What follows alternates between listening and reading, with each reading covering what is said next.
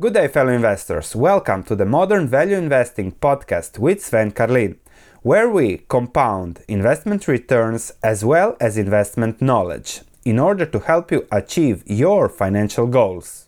Good day, fellow investors. I'm here with Peter Barkling, Head Investment Manager at Niche Master Funds. I was present at their conference yesterday, and one recurring theme that also came out in the previous videos we made is return on capital. And it's also something that Charlie Munger, the most open investors of them all, who isn't afraid to get hated or something, he keeps telling us return on capital, focus on companies that have high return on capital, and you don't have to focus on anything else. We already mentioned this, and we said we'll make a special video, and Peter was so kind to make 4 points about what return on capital is. So it is an indicator of competitive advantage.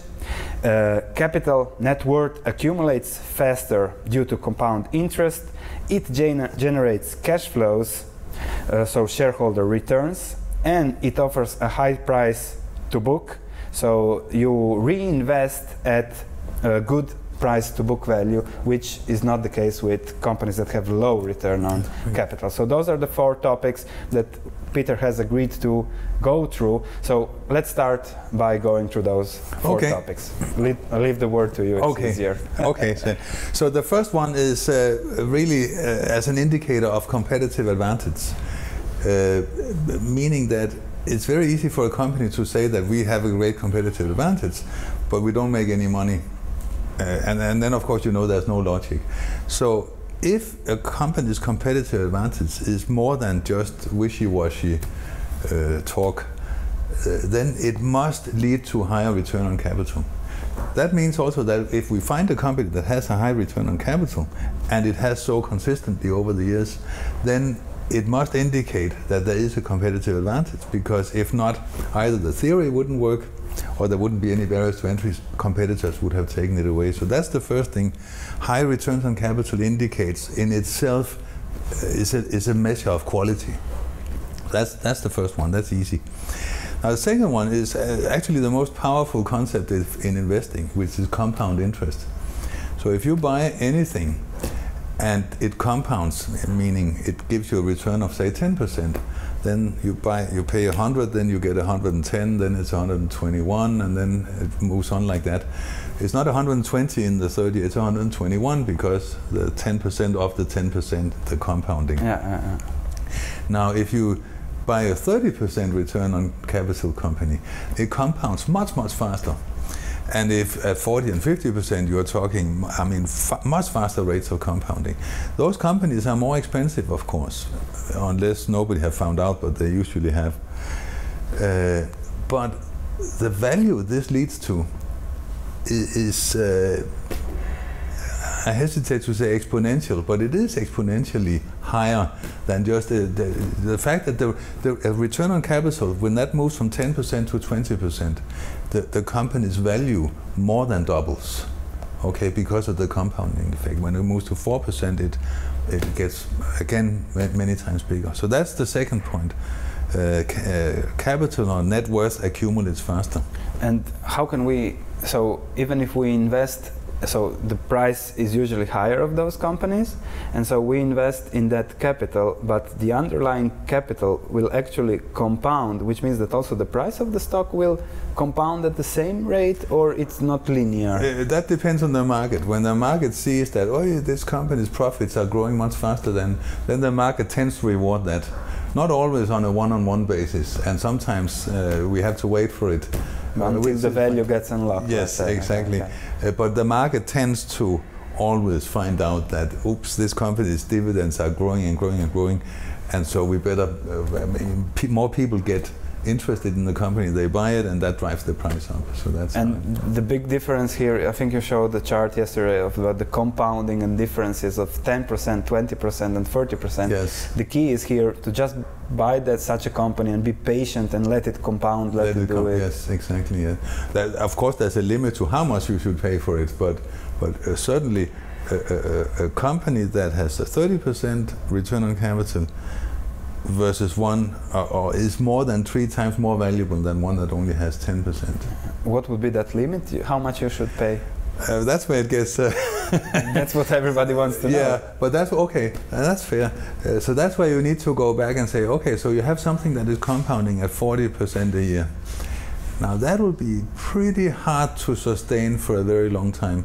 So you have to go back and ask, what is it in the business of this company that allows it to compound for 40% a year? Does the market really continue to grow? And because it will require a bigger and bigger market. And some markets you will see, well, maybe if it is a certain type of hospital equipment, once every hospital has this type of equipment, the market will be done.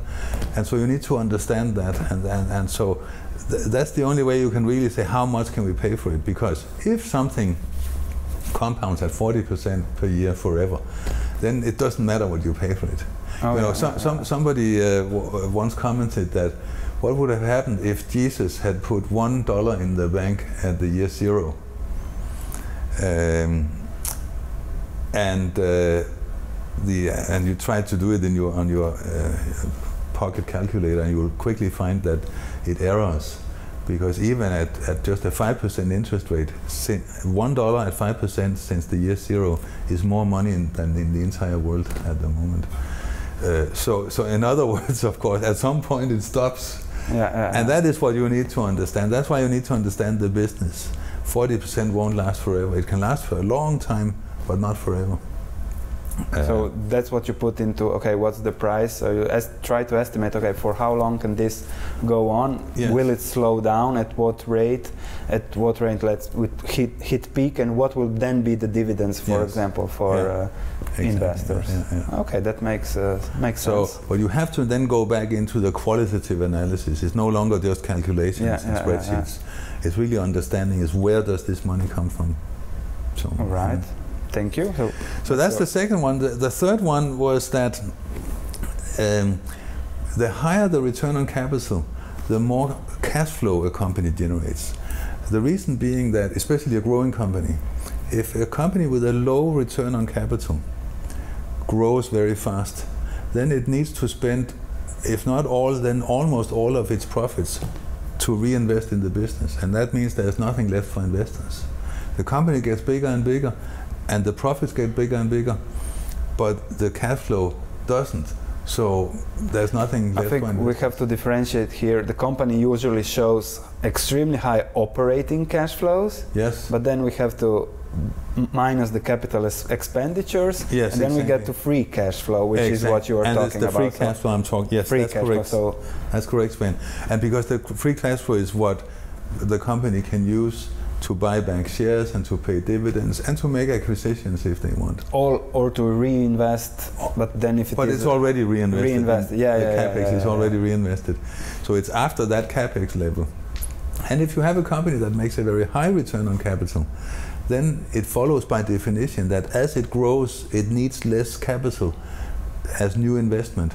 And the remaining cash that has been generated is free and can be used to pay dividends, buy back shares, or do something entirely different. Or pay back debt if the company has any debt. Would you dare to give us an example of what would be now a company that an investor that is looking for such a companies or that you have in your fund would fit those criteria? I mean, pretty much all of our largest positions pretty much all the investments in our fund has that profile, because it is so crucial to us. Mm-hmm. Because without cash flow, it's all a dream about what will happen in the future. And we want companies that are already generating cash flow. So your fund is practically something that represents, okay, we are buying great businesses that's generating cash flows from shareholders, which means that you're investing in a business, and the business is actually what provides the return to your investment. Yes, that's correct. And I mean, you asked for an example. DEKRA, we talked about yesterday, generates more and more cash every year, and has been for the last 15 years at least. And what is, for example, what are the valuations if a investor sees DEKRA now? What does he have to pay for that? Right now they are paying, I think at my last check, the price-earnings ratio, if you use that as valuation, is 22 or thereabouts. Okay. Price-book value I have to check that, but certainly at least 5. But here comes and then I can take that and lead that to the fourth All point, right. which is the great thing about when you have a company with a high return on capital, it tends also, when investors find out, to get a high book value. Mm-hmm. However, if the book value is price to book value is 5 times, that means that you pay more than 5 times the capital that is in the company. Let's say a value investor, like the basic Graham value investors, would not do, because that's not a value. That would not be a value from a book perspective. But that's because in Graham's time, valuations were much lower. And we have seen later Buffett and Munger completely change their strategy from Graham and cigar butts to what we are talking here. Yes. But here's the neat thing about it, though, is that if a company like DEKRA deserves a price book of 5 or even 8, even 10, many pharmaceuticals are at more than 10, the profit that you make that is not paid out to you as dividends, but that stays in the company, gets reinvested at a price book ratio of 1. Yeah. You see the effect that in itself is a compounding effect. That the more the company makes, the more you invest indirectly at a price book of 1. But it actually has a market value of price book of 8, and that helps to drive up the share price very, very fast sometimes. So if DEKRA continues to do that over the next 10 years, or what are your expectations? How much does DEKRA actually make in cash flows? How much did it make the last year?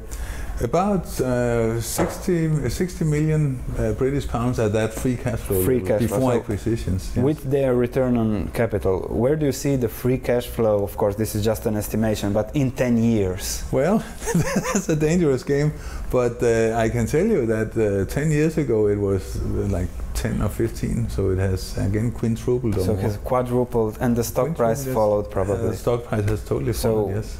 With the same fundamentals, the return on capital, it is possible that it does the same over the next 10 years. If the company keeps growing, if it doesn't bump into something, yes. And things never go as planned in this business. Sometimes they go better than planned. That's why you are not putting all your money in there. Yes. How many companies do you have in your fund? We have 25 at the moment, and that's a few too many. So we aim at, I think the optimal is about 20.